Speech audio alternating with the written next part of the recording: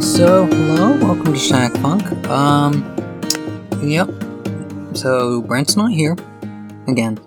Okay, I guess, I don't know how much people follow the news. That's making it sound more dramatic than it is. Okay, situation right now is that, there was a hurricane, a couple weeks ago. It hit Louisiana pretty hard. So, Brent is fine. His family's fine. His house is fine. He just doesn't have electricity. I guess the situation, there's a lot of power line damage in Louisiana right now. Their predictions for when it's going to get fixed are all over the place, so we don't know when Brent will be able to be back. He's estimating by October. So that means probably at least one more episode after this of me doing something or other. Last time I decided to, try something silly. Like I always wanted to just ramble about magic cards, and never really. I felt like I'd just be boring. Brent having to listen to me ramble on about the strategy of magic cards, and also figured maybe I'm even boring the audience. 10 people who listen to this would probably find that boring.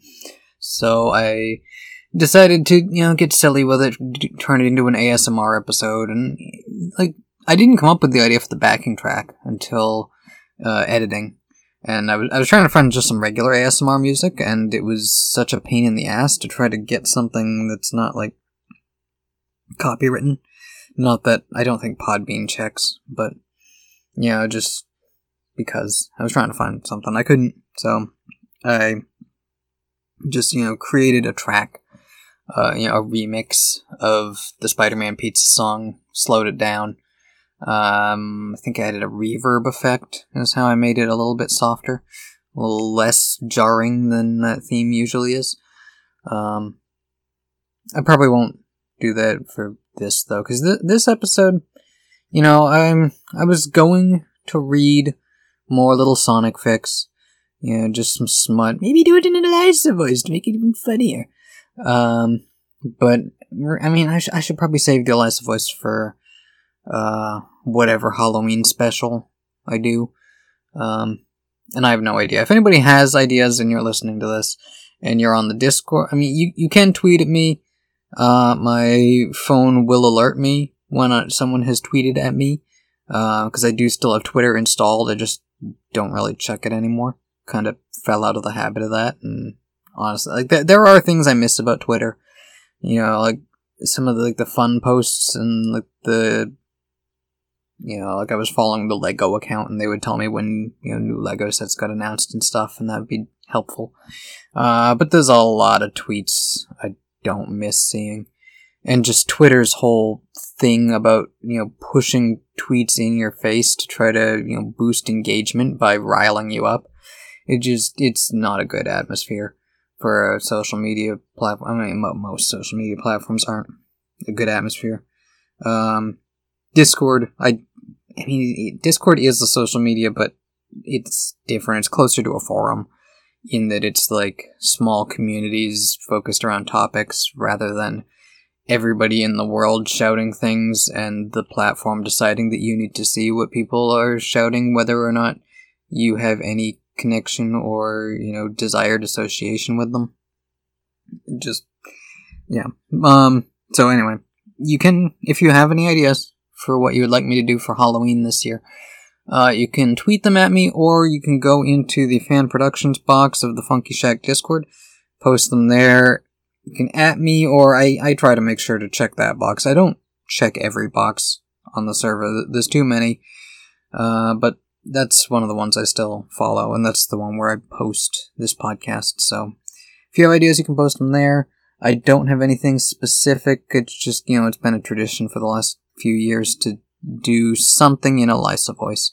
So we'll invite her here back in the studio to record something, I guess. I might come up with something, but I also am trying to come up with a Halloween adventure for my D&D group, which I've mentioned in the past. It's just here at the house. It's my parents and my brother. And, that one, I think, we've had a lot of fun with, Flaverton, the food-based, it's spelled like Flavortown, but it's pronounced Flaverton, because Flaverton is a much fancier name. Even though it's not really a fancy place at all. It's just, like, knockoff, fast food mascots and breakfast cereal mascots. So the Halloween adventure is going to involve a version of Count Chocula, Blueberry, Frankenberry, and probably also Yummy Mummy and Fruit Brute. I'm thinking I'll just, design some kind of castle or maybe steal a fun haunted house out of a book or something and just put those characters in it and, let them explore and whatever. Cause by that point in our campaign, I think we're still gonna we've been in the story arc of, it started off with Elisa. Oh, okay. Before I get too deep into this, this was all a preamble to explain that instead of doing, a silly ASMR thing or, little Sonic Dirty fanfic reading, I'm just gonna try doing an off-the-cuff ramble about whatever the fuck, kind of vlog style episode this time. I've got a bottle of water in hand. I'll, cut out the sound of me drinking, but at least hopefully my throat won't dry out nearly as bad as it did doing the ASMR thing, which part of that was, having to, adopt a softer, more passive voice, more soothing, and that it's hard to maintain. Which, yeah, it's a thing that I haven't really talked, I've wanted to talk in the past about, gender and what that means to me, but it just never really naturally flowed into things. It's a little too serious of a topic, even though, okay. So, let me just take a drink, and then I will... I'm just rambling, so yeah, I guess I can ramble about whatever I want. I'll try to get back to the D&D thing, though, because it is, I kind of feel bad that it's Elisa started off as a character made for podcasting, and then after, Funk Dunk Plays ended, I took her into a tabletop game, and had so much fun with that, with, the miniatures and the music, and all the other aspects that you can't really emulate as well in... Okay, so the audio just cut out there. I don't know how much of what I was saying it caught, so I'm gonna try to just dial myself back mentally to, actually, give me a second, I'm gonna close some programs. Okay, yeah, so I gotta try to mentally reset back to what I was saying, what was, I guess, a couple minutes ago. Not sure how much of this I'll leave in, but, okay, yeah. So, anyway, I was saying, that, yeah, so Elisa started off as a podcast character, really the voice was what made the character work. And yeah, but then Funk Dunk Plays ended, and then I took her into a tabletop game, and I loved, the way, the music and the miniatures and everything incorporated together. It's a thing you can't really do as well with, online as you can with, a tabletop game, getting those other multimedia aspects involved. So, yeah, so, and that's really, that campaign is, the story that I stick with is, this is what Elisa's history is now. That's the most essential version of her, but then COVID happened, and, that group fell apart. I tried to move it online, and people just didn't keep up with the posts, at all. It was, herding cats, trying to get them all to just respond in the most basic way, and it wasn't working. So that group fell apart, and then I tried joining another group with a different character who, I've talked about her in the past, with Marini, the nice Elisa, and then I ended up incorporating Elisa back into her as like a, two characters in one body thing, and then, that campaign, it wasn't working for me, so I quit that, and then I started this group with my family, and, at some point I should probably just explain the story of that, because, I don't know how much fun it is to listen to someone explain the story of their campaign, but, I don't know. Anyway, okay, so, shit, which, was I going to talk about that, or, I know I was about to start talking about gender stuff, because, okay, it should, I assume, be readily apparent to anyone listening to my voice that this is not a naturally feminine voice. And if you go back to, like, the earlier episodes, I used to put more of an effort in to lift my voice into more of my best attempt at a feminine lilt. And even to this day, I use a very mild, pitch filter to try to take the edge off of my voice, make it sound less harsh, make it sound more feminine, make it sound like a voice that would match a person who's been going by the name Jade for the last 5 years? Wow. Yeah, 5 years now. Because Jade is for anyone who wasn't around in the forum days, who somehow stumbled onto episode, 187? God damn it. Okay, this thing keeps freezing on me. Hopefully it, kept most of that statement. So if you weren't around in the forum days and you stumbled onto episode 187, whatever this is, and you don't know where the character Jade came from. Jade is a character who I created back in college to be a roleplay character for a Legend of Zelda roleplay. She was originally designed to be a dark-skinned Hylian, but really I wanted to make her a Gerudo, and I just didn't. I made her like half Gerudo, and technically by the lore, that's not a thing you can have. If you're born a Gerudo, you're all Gerudo. So I, have like, there's some bullshit about her being genetically anomalous, that old original character special different thing. That it wasn't intended to make her special. It was just like, hey, why does your Gerudo have black hair instead of red? And no, it's not dyed. And she had long pointed ears, and people were like, no, you can't have that. The Gerudos all have rounded ears, because that's what it was in Ocarina of Time, and then Breath of the Wild changed that and gave them all pointed ears, so haha, fuck you guys. My original character was ahead of the curve that way. But they all still do have red hair, and I'd have to look at the Breath of the Wild once again. I don't know if yellow eyes is still required, or if Jade's blue eyes that have kind of turned into gray. They were originally blue, but Sebastian, the artist who did like all my Avatar artwork and a couple porn comics that you can find if you do some digging, they're not very well written. I don't recommend it, but if your curiosity's piqued, you can find at least the first one, which is honestly even worse writing than the second one. But the second one, I think I only posted on my Tumblr that's now shut down after they did the porn wipe off of Tumblr, so I don't know if that comic is anywhere on the internet anymore, but maybe it is.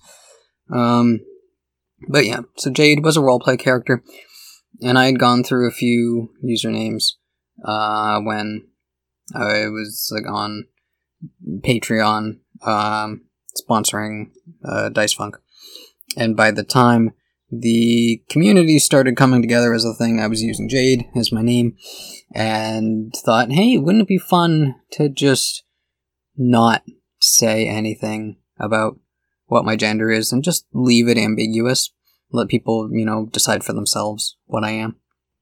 And, people figured out, it's like, hey, are you transgender? And I'm like, maybe. And And, after a few years of soul searching, like, I think, in the early, like, definitely in the Funk Dunk days and even the early episodes of Shaq Funk, I was still not sure, what my preferred gender identity is. After some, and really, I feel like gender identity it's a journey that you're on your whole life. So, the answers I'm giving now may not be the answers in a year, or 2, or 3, or whatever. Things are always changing, in flux, whatever. But the answer right now to that question, what is my preferred gender identity, is, not much of an answer, I know, but, it's like, my gender is whatever I'm presenting as it at the moment. And I try not to be that fussy about it. I mean, I feel like, okay, if I walk into a place with, like, full makeup and a dress and everything, and people look at me and say, "Oh, hello, sir," then that feels like an insult to my, attire. Like, my effort to present myself in this way. It feels disrespectful to that. But if I am not, my hair is always long because I haven't cut it in years. And I try to, shave as often as I can. I've gotten a little lazy about it during the pandemic, but, I like being clean shaven. I like having long hair. And if someone looks at me like that and addresses me as masculine, then sure.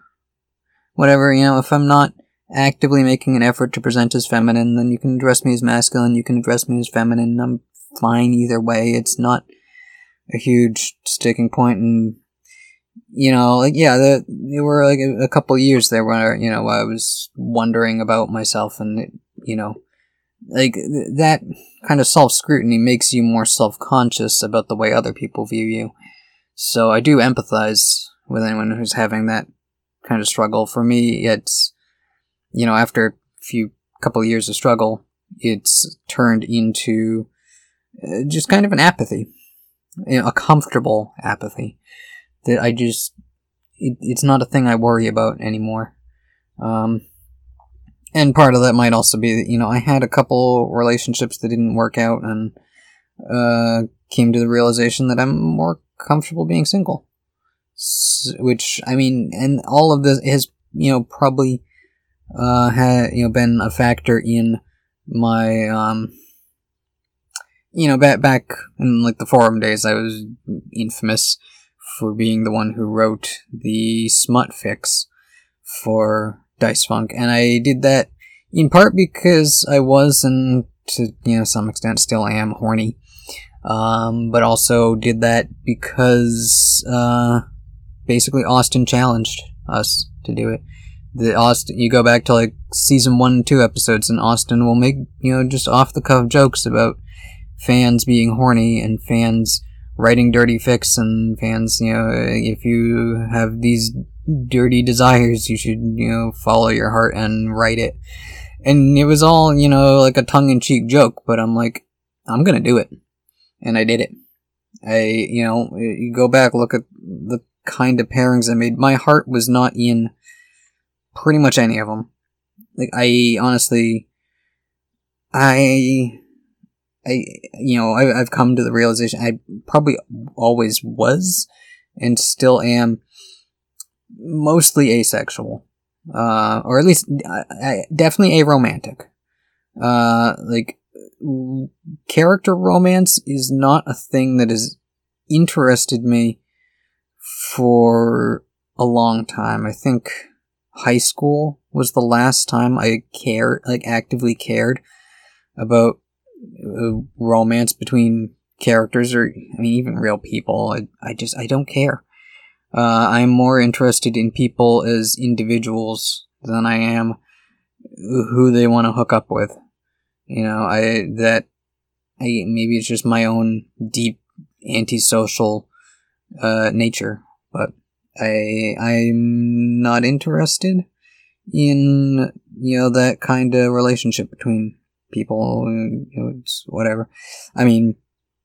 I still enjoy porn, because just, like there's definitely like an excitement there of, characters fucking, and it can be like aesthetically appealing on top of that, but the emotional part of, characters being in a relationship together, that's a thing that, I don't care about. So in those Dice Funk Slash Fics, yeah, it was mostly written for, blanking on the term for the crack pairing, I guess is what I always heard it referred to as, just writing pairings because they're silly and ridiculous. Or if I couldn't come up with a pairing, like a lot of them I wrote with the character Jade as the focus, because she had, over my years of role-playing her, evolved into a very sexual character. And so if I wanted to have a crazy pair, like, who do I pair with Gorfanax, the cosmic meat monster? And, like, Jade is a character, I understand her motivations and feelings on things, and I just, she's very prototypical one of my characters, kinda, I'd say self-absorbed. That sounds a little meaner than I'm intending. Like, she's not that interested in, romantic relationships or, that kind of relationship thing. It's, purely material, and like spur of the moment kind of attitude toward these things. And usually, yeah, Jade is like in a lot of the stories, some of the stories, yeah, I was, grappling with my own emotions and that would come out through her, but I think essentially is a character. She is asexual but willing to do sexual things, either because it seems fun at the time or because it gets what she actually wants, which is money or stuff. I mean, she's a rogue thief. It's what she does. She wants treasure. She goes to get some treasure. She gets grabbed by some monster that wants to fuck her, so she fucks it to get out. I mean, I'm not gonna pretend that these stories are progressive or setting a good example for anyone. It is kinky smut that just appeals to my horny nature. But I don't really write those anymore because I've come to realize how aromantic and asexual I am at heart. Aside from enjoying porn, I don't really care about relationships, and I don't know how I even got on this topic off of trying to talk about gender and how, my identity is just kind of fluid, kind of just based on presentation. That's why I haven't tried as hard to put on a voice. I still do the pitch filter because I'm still kind of stuck in referring to myself as Jade. I wouldn't want to use my real name. Honestly, it's the internet. You shouldn't do that if you can help it, if you're not a celebrity or something. But I prefer having an alias to go under, so I don't have to use my real name. So it limits the chances of people I know in real life, finding this stuff. Not that it's the worst thing if they do, but I don't want them actively seeking it. It's it's a different aspect of my life. This podcast. It's in a lot of ways, more personal than people who've listened to every episode of this probably know more about me than my family does. Well, at least me of the last couple of years. I mean, my family knows more of me, pre-college, I guess. All the stupid shit I said or did or liked in high school and earlier. But anyway, wow, that's gotten way off whatever topic. I don't remember. Was I gonna say something about the D&D campaign and the Halloween food characters and stuff? I don't know. Oh well. I'm, Honestly, this is a vlog. I'm rambling about whatever comes to mind, so let's chase that stream of consciousness to... Well, there's a few movies I've seen that I kind of want to get my thoughts down while they're still somewhat fresh, and since it might be till October when I have another person on this podcast, I guess I'll just get them out now. But we can save Venture Brothers for when Brent is on. I think he's probably going to have more to say about that than I am. I have watched every episode at this point. I did manage to watch the whole series before HBO Max renewed, so I was able to cancel it. I will sign up for it again if and when they put something on there that I want to see. I don't know, I mean, I have a coworker who's excited for Dune. I don't really care, so maybe if there's enough reviews that make it sound interesting, I might sign up again, but probably not. Especially because, I did actually just go out to a theater again for the first time since, I think, March of 2020 is the last time I went to a theater, and I saw Sonic the Hedgehog. So for the last year and a half, that has been the last movie I've ever seen in theaters, was Sonic the Hedgehog. Which I guess is better than it being Star Wars Rise of Skywalker. I kind of hate for, Rey being all the Jedi to be the last movie I ever saw before the theaters closed down forever.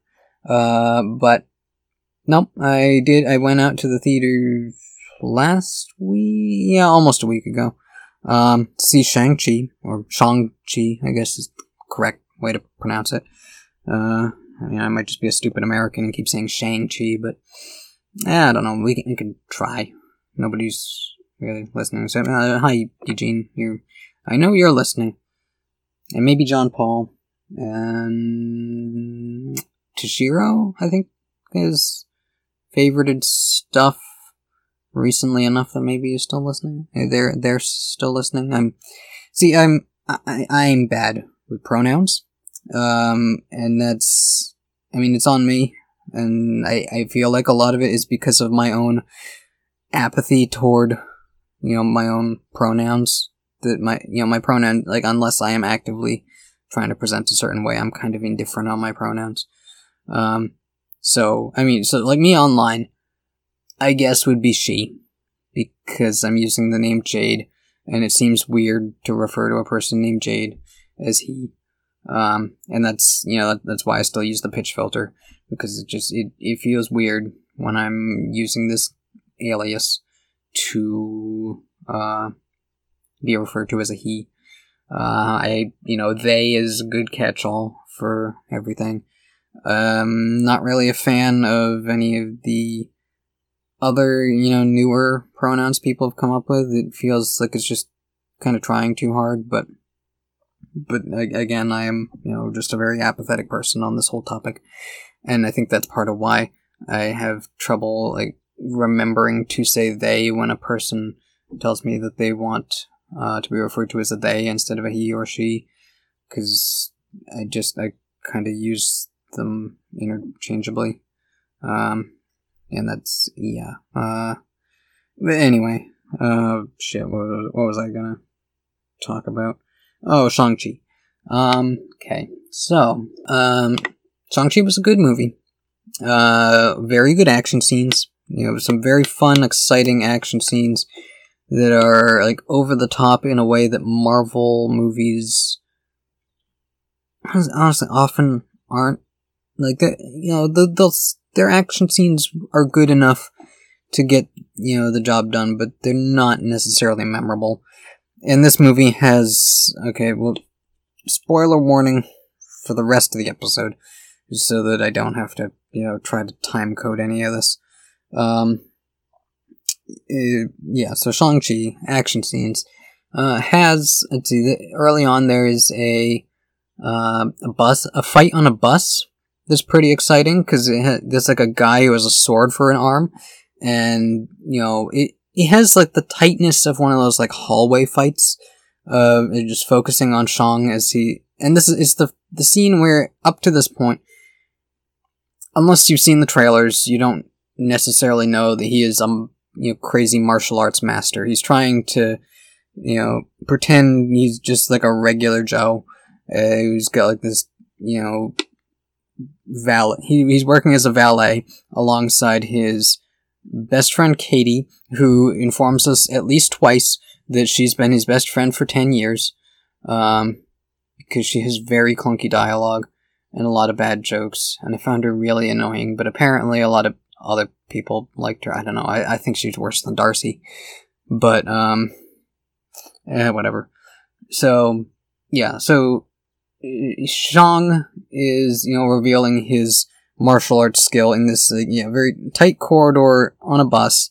It's a pretty long bus, and he's, kicking all these guys who come to. They're not trying to kill. I guess they're fighting in a way that could kill him, but they've already been warned by his father, Wenwu, aka the Mandarin, except not the Mandarin. I'll get to that. That there's no way they can kill him because he's just too good of a fighter. But really what they need is he's got this necklace pendant that was given to him by his mother that is, like a little, I guess jade. It's a jade or an emerald. It's like a little crystal thing that, him and his sister each have one, and they're actually like these eyes that can be put into a dragon statue that will make it spit a bunch of water that turns into a magical map. But they don't know about that. They just know it's a pendant that their mother gave them, is used for something or other. So yeah, these guys have been sent to steal the pendant necklace thing, and he's, kicking them, and punching them and stuff. And there's a guy with a sword arm, and he's like the most deadly of them, and at one point he stabs through the bottom of the bus and cuts the brake lines, so you got the bus is swerving out of control as Katie's trying to drive it, and Shang's trying to find a way to kick this guy off the bus without getting stabbed to death. And yeah, it's a pretty good action scene. And then there's at least two other major action scenes. There's one where they're he goes to find his sister, who is in, I think, Hong Kong? It might not be. It's a place in Asia that has a lot of neon lights, a lot of big city stuff, but also a seedy underbelly, where she has a personal fighting ring that she's set up. That's where the Wong Abomination fight that you see in the trailer happens.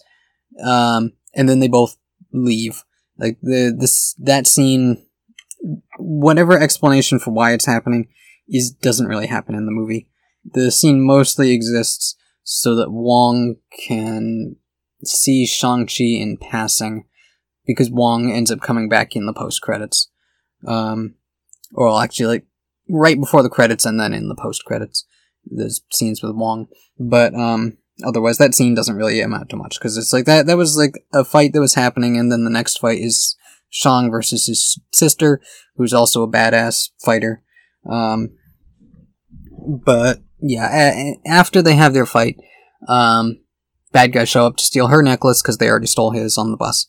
And, there's a big fight where they're, fighting in, the, whatever you call it, the stuff on the side of the building. It's all the, construction railings and boards and things, very, hard to walk on, precipitous. A lot of people fall a very long way as they get booted off of that, as they're all just having this big, jungle gym ninja fight on the side of a building. And then there's another big fight at the end, where they're trying to get to this hidden village where, their mother originally came from this village. And there's a scene at the start of the movie where we see how she met Wenwu, the Mandarin. Wenwu is the leader of the Ten Rings, and he is thousands of years old, because the Ten Rings are these rings that are powerful in a way that isn't fully explained. It's set up as a mystery for future movies. But they do make him immortal, and also he can do crazy he does the kind of martial arts moves you'd expect from a martial arts movie, but also he's got these rings that he can, like, fling off of his arms, and they're, like, kinetically charged, and they can, like, hit things or block things, and then they, like, snap back to him when he, like, wills them to come back. It's, like, pretty cool. So, yeah, he's super old, and he goes looking for this village where they have some kind of, secret magic and stuff. He can't find the village, but he does find this woman who is, like, guarding the village from the outside, and they have a kung fu fight, and he loses, and he's so impressed, and she's so impressed, I guess, that turns into a romance somehow.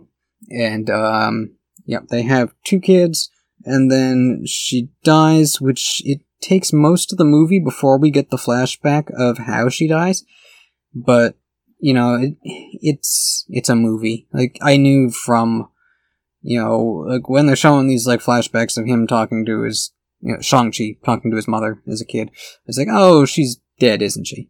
And then, we get to the present day, and he's, an adult, and she's already dead, and it's like, okay, well, I guess we're just going to take that as fact, but it does, the way she does actually does factor into the movie later.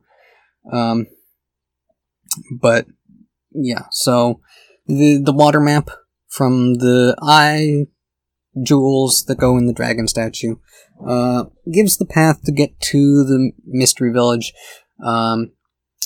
but Shang-Chi and friends end up getting there before Wenwu can. Also the Mandarin thing. Mandarin is not a title he actually had, apparently. It was something that Killian made up in Iron Man 3 when he was making his fake leader of the Ten Rings, because Wenwu is the real leader of the Ten Rings, and he's, been the leader of the Ten Rings since ancient times. But Killian made up a fake one, and hired Trevor Slattery to portray him, and Trevor Slattery is now imprisoned in Wenwu's compound for the insult of his performance, but he's such a lovable idiot that they kept him alive, because he can do lame Shakespeare performances, I guess. Yeah, so Shang and friends find Trevor Slattery, and he's got this CGI, kind of adorable but also creepy animal companion who's named Morris. It's like a furry blob with 4 wings and no head, but it acts like a puppy, and only Trevor can understand what it's saying. And it tells him how to get to the village. So they get to the village first to get them prepared to fight Wenwu and his forces when they show up, because Wenwu has been receiving telepathic messages from a demon that is behind a door in the village that is pretending to be the dead wife. And Wenwu, despite being thousands of years old, falls for this obvious ploy. Even when people tell him that no, it's not her, she's really dead. And even when he gets there and finds, it's a big door over a creepy cave covered in dragon scales, and he just, starts using the rings to try to punch his way through it, because he believes she's back there, even though it's kind of obvious he's being played. But whatever, it's a movie, they gotta make movie things happen. But that leads into the big fight at the end, where first Shang is fighting Wenwu to try to stop him from opening the door, and they have a pretty cool fight. And then he opens the door, and then a big soul-sucking demon comes out. But then a big water dragon comes out of the water, and there's a big dragon versus demon fight with everybody involved.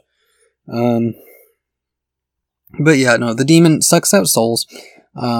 Souls literally exist. We see souls are like this rainbow energy that gets ripped out of people, and then the demon, there's these little soul-sucking demons that suck out people's souls, and then they carry them and drop them in the mouth of the big demon thing. And I mean, I'm not entirely clear on whether the big demon thing actually digests the souls, or if it's just like storing them in his throat, because the way they weaken the demon is Katie has been learning how to do archery, and gets kind of a very lucky shot in shooting the demon in the throat, which I guess maybe releases the souls. Like, you know, because when I first saw the movie, one of my like petty complaints was that after the fight, a lot of people have died to soul-sucking demons, and they have a big funeral for them where they send all their, you know, paper lanterns out on the water, and they talk about how, you know, we'll all meet again in the afterlife. And I'm like, under normal circumstances, maybe. You know, the only confirmation we've had in past movies that an afterlife or souls exist is that in Black Panther, the kings of the past are able to exist around some kind of spirit tree. So I guess that means there is some kind of afterlife, potentially, assuming that wasn't all a hallucination. But now we have confirmation that no, souls really do exist. There are souls, people have souls, and they can be taken out, which leaves the person dead.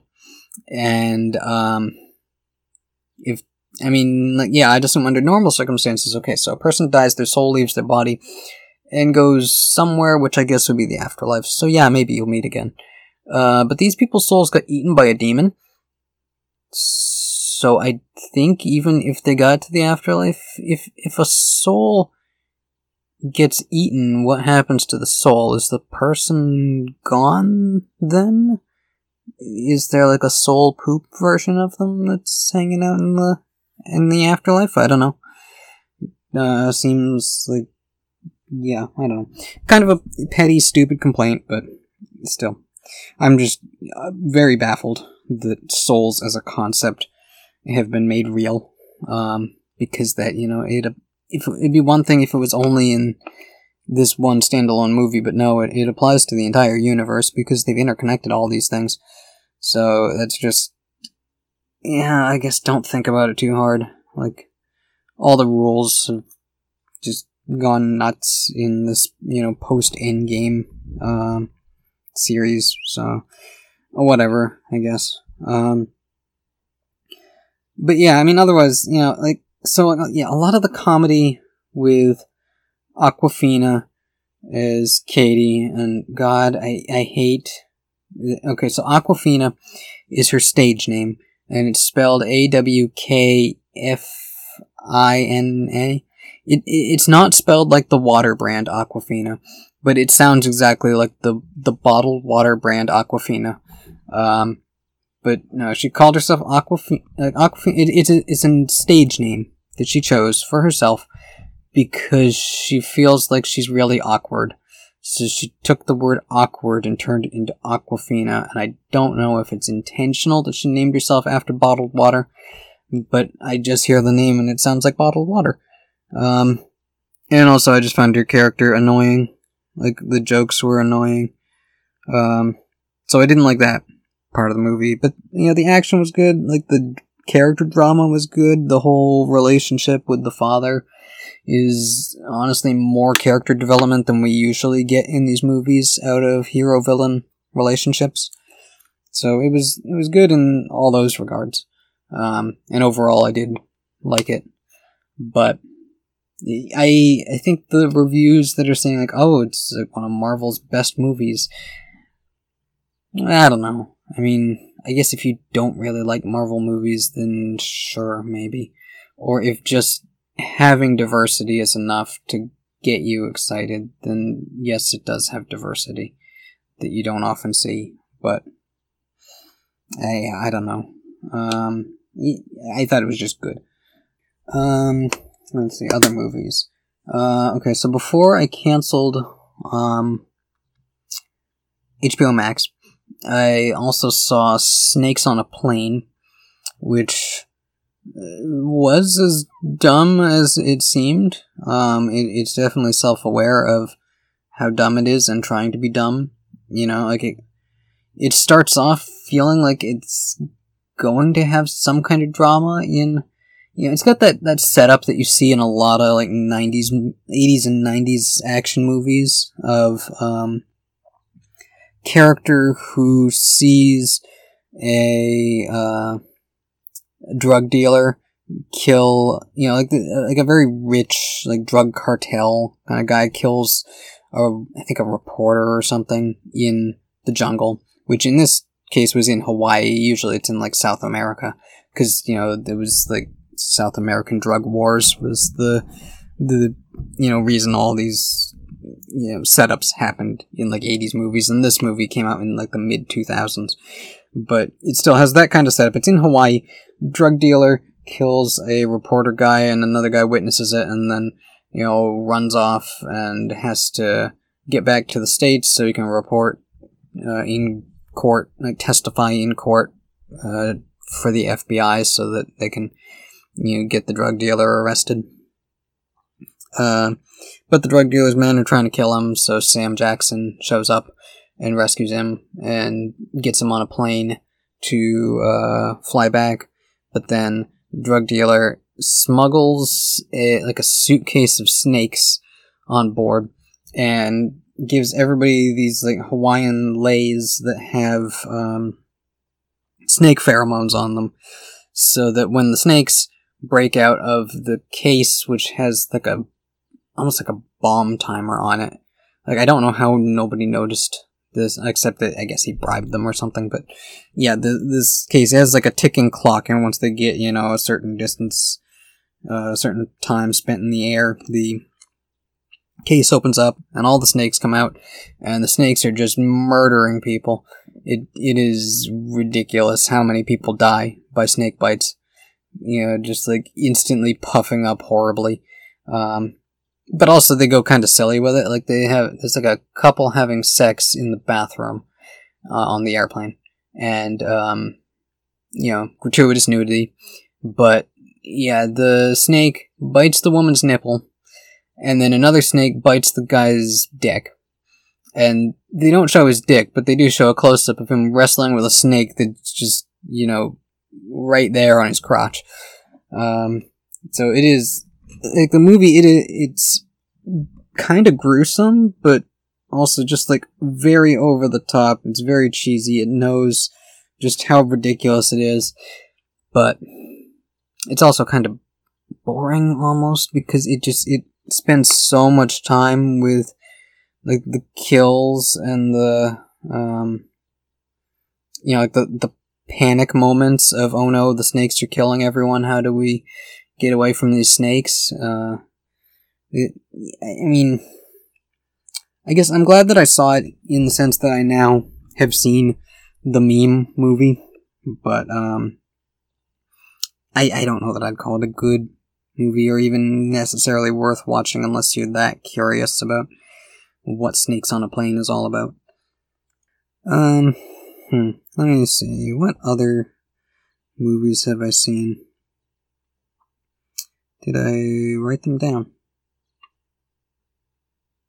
Oh, no, we'll save that one. Actually, yeah, probably by the time Brent's back, I'll have gotten sometime in the future, whenever I can talk to Brent about it, because I will want to get his reactions on things. The Spider-Man story that I had talked about in the past when it started. I think it's been going for like 2 years now. The Nick Spencer run with mystery villain Kindred. They've finally revealed who Kindred is. It's not Harry Osborn, even though, like, they'd kind of been acting like it was. Like, that's who people thought it was. And they'd been acting like it was, but there were some things that didn't quite add up. And they've revealed who it is, and it's a deep cut. They're still towing the line of whether or not they're going to directly undo One More Day. It seems like at least the most annoying aspects of One More Day are being undone, but whether or not Peter will actually have to address the fact that he made a deal with the devil, the setup is there for it. But I think issue 73 has come out. 74 is going to wrap up the plot. It's already been revealed in, like, previews that by issue 75, Peter and Mary Jane will be married, and Peter will be retiring the mantle of Spider-Man and handing it over to Ben Reilly, which was the plan for what was going to happen to Spider-Man after the Clone Saga. That they were finally going to let Peter just settle down and get away from the superhero life, although it's comics. So he's not going to stay away. He's going to come back. It's going to happen. It's inevitable. You know, it is just the way comics go. The loop of comics. Peter's not going to stay retired, but for now, they're going, at least for this next run that they're calling Spider-Man Beyond, it's going to be Ben Reilly is going to be Spider-Man.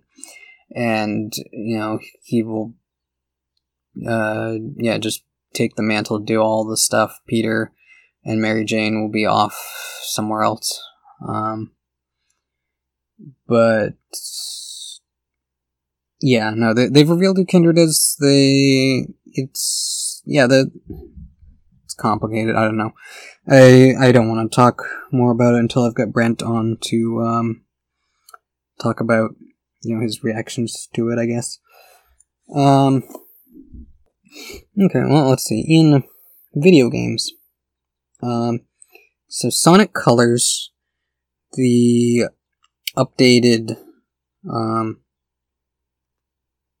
remake, I guess, re-release, port, something, has either come out or is coming out. I'm not sure. I didn't... Everybody was talking about it, and it got me thinking that it's been probably at least 10 years since I last played a Sonic game. Because I was never really that big of a Sonic fan. You know, my brother is a Sonic fan. He's, you know, a big furry. So he's got a bunch of the games, and I'd played some of them. And, like, watched some of the cartoons. Like, I saw Sonic X and, like, the, you know, Sonic Adventures, and stuff. But, yeah, no, everybody talking about Sonic Colors got me feeling it. Okay, I kind of want to play a Sonic game. And I know Sonic Mania and Sonic Forces are both going for $20 right now. So, Mania, I feel like, is probably a better game, but it's a better game in that it's like a return to the 2D platformer. And I was never good at the 2D platformer Sonic games. I just couldn't get the hang of it. So I went with Forces, which, honestly, I've played through the story now, and it's kind of a hybrid. Like, it'll have 3D sections and 2D sections, and it doesn't get as egregious as some of the 3D ones get. It does have, you know, moments where, like, just feel like I'm falling off a cliff for no reason, but it handles better than I expected. The character creator is fun. I made the closest I can get to making Crystal from Star Fox as a blue cat character in there. That is my, you know, avatar, is what they call the player-created one. Because depending on the level, you'll either be playing as Modern Sonic, Classic Sonic, or your avatar, who has gadgets, which you can swap out different gadgets. They do different things. But, yeah, no, you unlock costumes for your avatar. You get, like, a set for beating a level, a different set for beating a level with an S rank, and then there's, like, other goals that you can do to get outfits. And there are a lot of outfits. I think it was, like, 700 or 900 or something, different costume pieces you can get. Which is a lot. There's a lot of options. Though most of the ones you get feel like 90s skater attire for some reason. There's just like that kind of, you know, like printed t-shirts or flame prints or, you know, like weird bangles and, you know, you can get like knee pads and elbow pads like a skateboarder. It's weird, you know, you don't, there's no skateboard that you can unlock, but you can dress like Tony Hawk in this. And yeah, just like a lot of like baseball caps and backwards baseball caps and then also, you know, just a bunch of like tech kind of stuff. You can get like Vegeta's Scouter as one of the wearable costume pieces. And the story of it is, like, the most like, they're not even trying to not, be the most fanficky Sonic game it can ever be. Because, like, it starts off with Sonic running through Green Hills, which is being turned into a desert by Eggman's latest weapon. And then after, he runs through all that, he finds, you get to, like, a city that's, like, in flames, kind of, like, devastated by Eggman's robots stomping around everywhere. And there's this new bad guy, whose name is Infinite, and he's got he's shaped like a hedgehog, but he's got a mask that kind of it's got like bat ears and like, one eye visible because it's like cracked, and the other eye isn't visible because it's covered up by the mask. And it's just like a very edgelord design, and he acts like Mewtwo, he's like very pompous and, arrogant and more powerful than anyone, has all these psychic powers. He can conjure up, like, duplicates of the famous villains. He makes, like, an army of shadows and chaos from Sonic Adventure and, some other guy who I don't recognize. He makes all these villains, and he's, like, super powerful, and he seemingly kills Sonic. And then there's a time jump, where all Sonic's friends are, like, the only resistance left as Eggman's robot army has swept the planet, and Eggman has rebuilt his Death Egg, which is, like, the Death Star with Robotnik's face on it. And, he's planning to destroy the planet for some reason. I don't know how that is useful to him at all, but whatever. It's a dumb fanficky game that's, just being very over the top, because, this whole, like, Star Wars-esque rebellion led by, the freedom fighters who are Sonic's friends. And then, very quick, like, not long after, I think it's like literally, like, you have like a cutscene or some dialogue or something where they're talking about how, like, Sonic is gone and we need to, find a way to stop Eggman. And then you get some dialogue, like, right after that scene with, like, oh, actually, Sonic's alive. We just found out he's imprisoned on the Death Egg and we have to go get to him. And you, new guy rookie, who you can't assign a name to your character, so you're just always the new guy or the rookie or buddy. And yeah, they want you to go and rescue Sonic, but you have to go through a bunch of levels first, and then along the way, Tails wasn't there for, like, all the Resistance meetings, because he was so broken up over Sonic being quote-unquote dead, that he went off to be by himself, and ends up running into classic Sonic from Sonic Generations, who doesn't talk, but yeah, he's classic Sonic, he's cute, he's fun, and he's there, he's back, and Tails is like, oh, you're here, okay, and, it's nice to have a Sonic around, and then eventually he overhears Eggman and Infinite talking about how Sonic is still alive, and by that point, Sonic's already been rescued, I think. Tails was just very slow on the uptake of getting back together with the rest of the group. So, yeah. So, I mean, overall, yeah, the game it's fun. I enjoyed it. I was gonna say it feels short. It feels decent length, I guess, with replay value because of the rewards you get for beating either these, like, oddball challenges or going back and beating the levels on trying to get the higher rank for them, which isn't impossible. I mean, some of them are very easy. I'm not exact. I need to look up sometime, like, how it calculates your score, because I've beaten some of them, like, in a quick time with 100 rings in hand, and that doesn't get me an S rank. And then other ones, I, don't do it nearly as quickly as I could, and they're still like, S rank. And I don't even have full 100 rings and still S rank. So I don't know how that works. But yeah. So Sonic Colors I heard was pretty glitchy, so I'm probably not going to get that one. I also picked up Lego Marvel 2 was on a sale on eShop for like $12, I think. And that's one, like, I've been having the urge to play it again for a while, now that my Xbox is unplugged, because I don't feel like plugging it back in.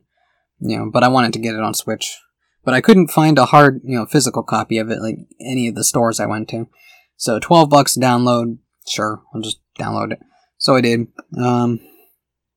I'm partway into it. I'm remembering why I didn't like it as much as the first one, because it's like,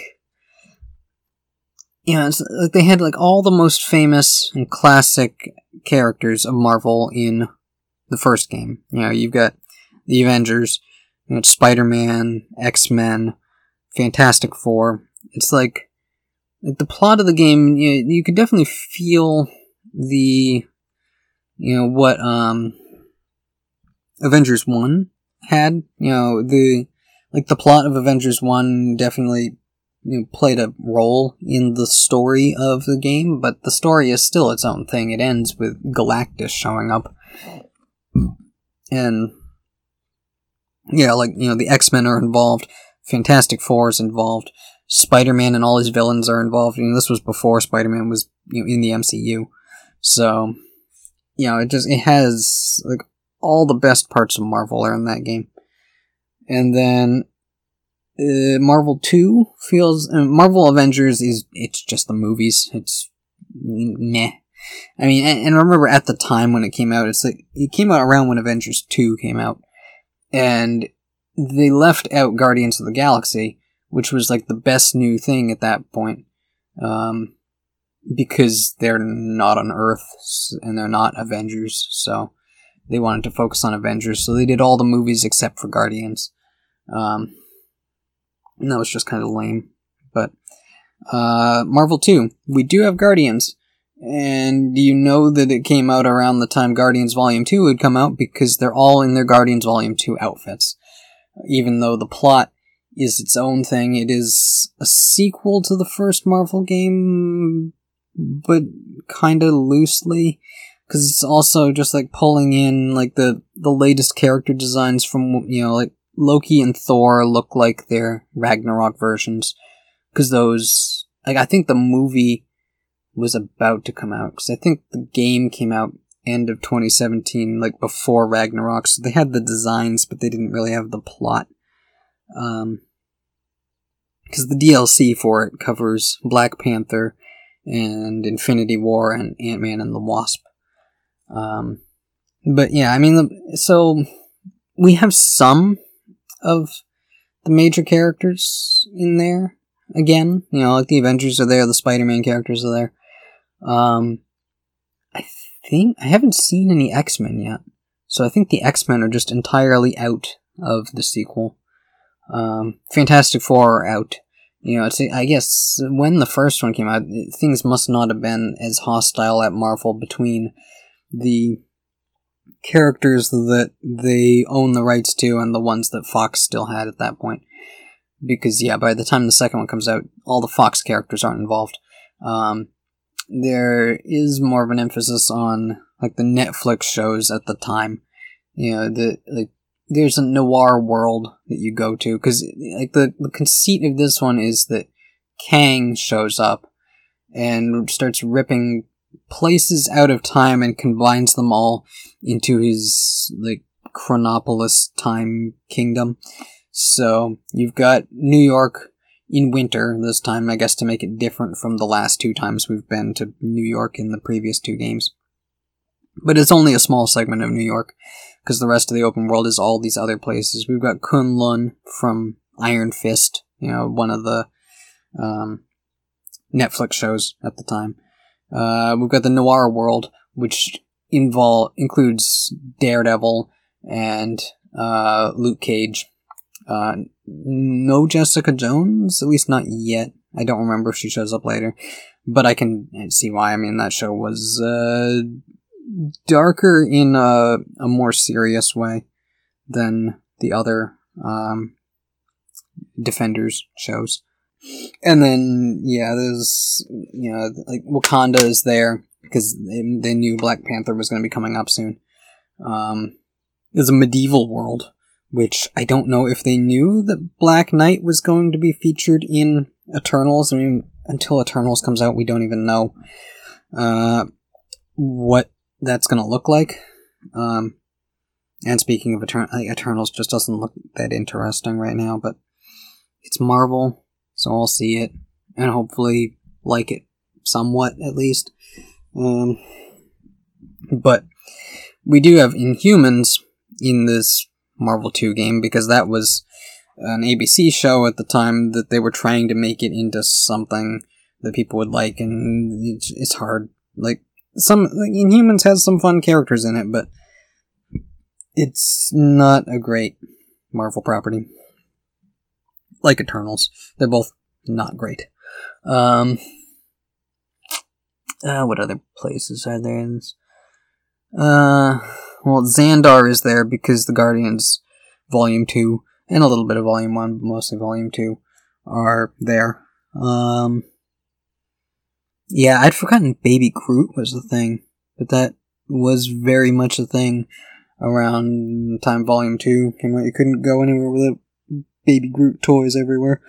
And because it's Guardians Volume 2, you play as Baby Groot, who has this little time device thing that can let him grow into normal Groot, because, have your cake and eat it too. And then there's, like, Hala, the Kree planet. So I get maybe they knew Captain Marvel was coming. That's kind of the impressive thing with the game, is that for every very timely reference that hasn't aged well, like, Guardians Volume 2 being the version of Guardians we see, or Marvel's Defenders, or those things that were very much of the time. There's a lot of stuff that is now becoming involved in Marvel projects, and Inhumans, the other one. But there's other stuff, like Black Knight is coming up in Eternals. Hala was going to come up in Captain Marvel a couple years later. There's other thing. I'm trying to remember now what the other things are.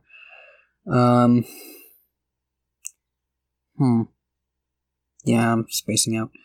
Because, there's a Hydra world that you go to. It's like an alternate, like, darker version of New York that's been conquered by Hydra, I think.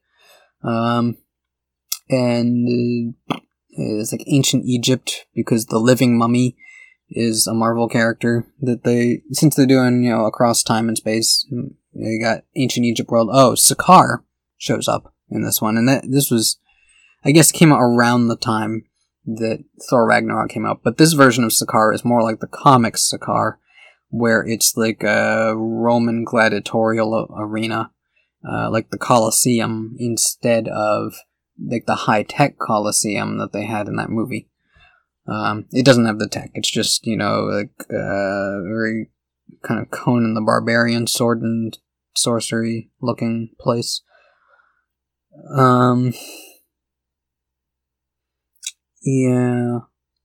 No, so like I'm partway into the game. It feels like a lot of busy work. Like the open world feels like busy work. The levels feel like busy work. Like the humor feels just kind of dull. And since the characters are like a lot of the newer characters, or characters that they didn't focus on before in the first one. I guess it's good because it lets them branch out and do things they didn't do, but they're not as exciting. And the plot. Oh yeah, like Kang. Kang was I assume they didn't have any inside knowledge to know that Kang was going to be set up as probably the next big nemesis of Marvel after Thanos, because they didn't even really do Thanos in this game. Or the first game, for that matter. But no, they have Kang, as the main villain of this, and he's, after the Loki show, being set up as a big threat for the future of Marvel. And then he's got this... I don't remember if she was like a queen or a princess or something. It's like a woman who's by his side all the time who is like his unwilling companion, or semi-willing, I don't know, he just calls her Ravonna. And at the time when the game came out, I had no idea who this was. She's a very bland character. Just this like, very demure woman who's by his side all the time and commenting on how horrible it is that he's, enacting so much violence on everyone. And then she sneaks off to go, try to help the Avengers to stop Kang.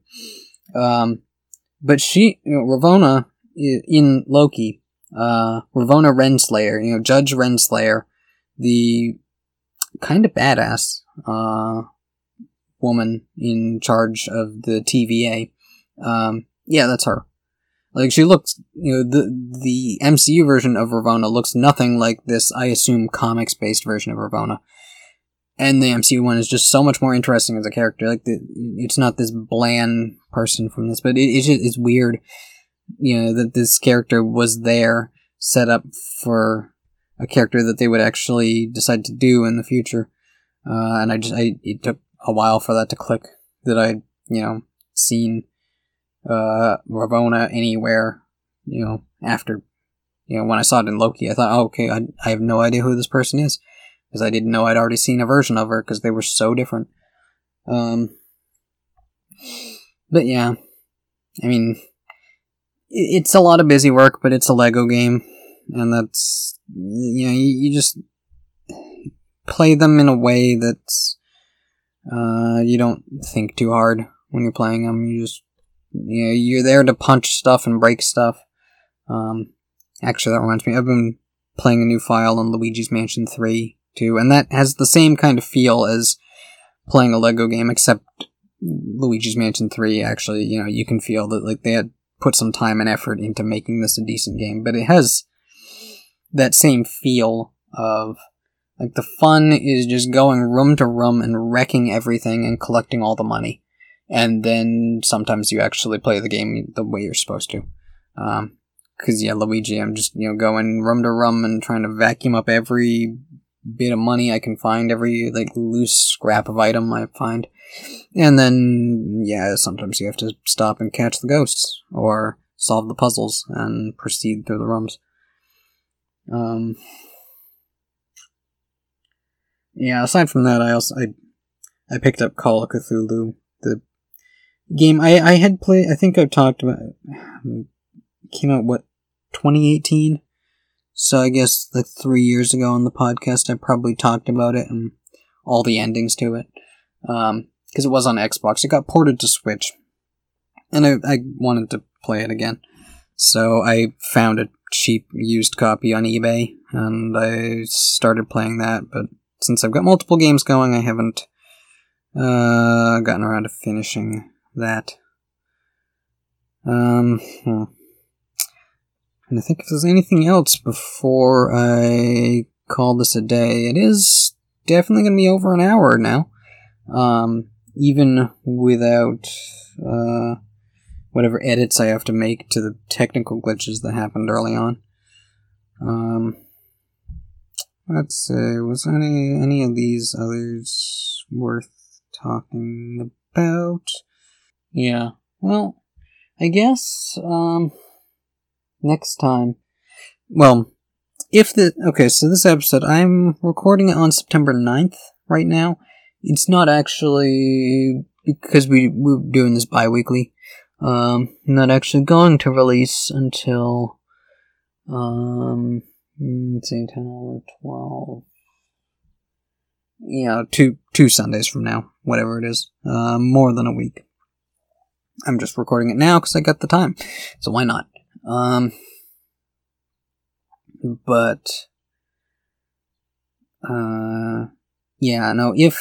If the situation changes and Brent is able to record, then this is probably just gonna go down the tubes and you won't be hearing it. So I guess if you're hearing it, then you know that the situation is what it is, that I'm just recording this for the sake of you guys having an episode.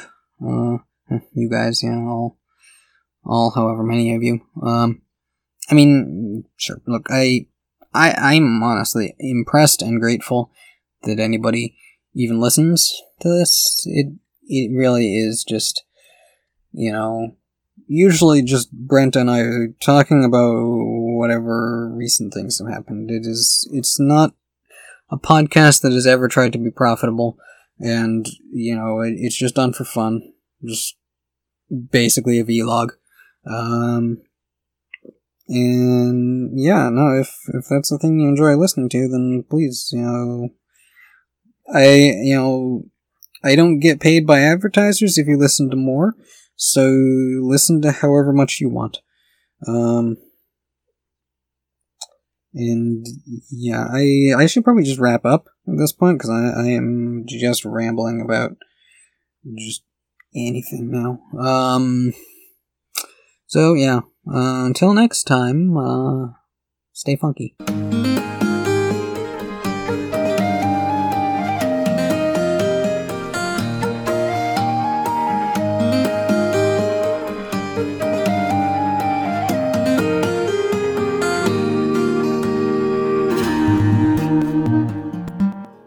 That's the worst way to end a podcast.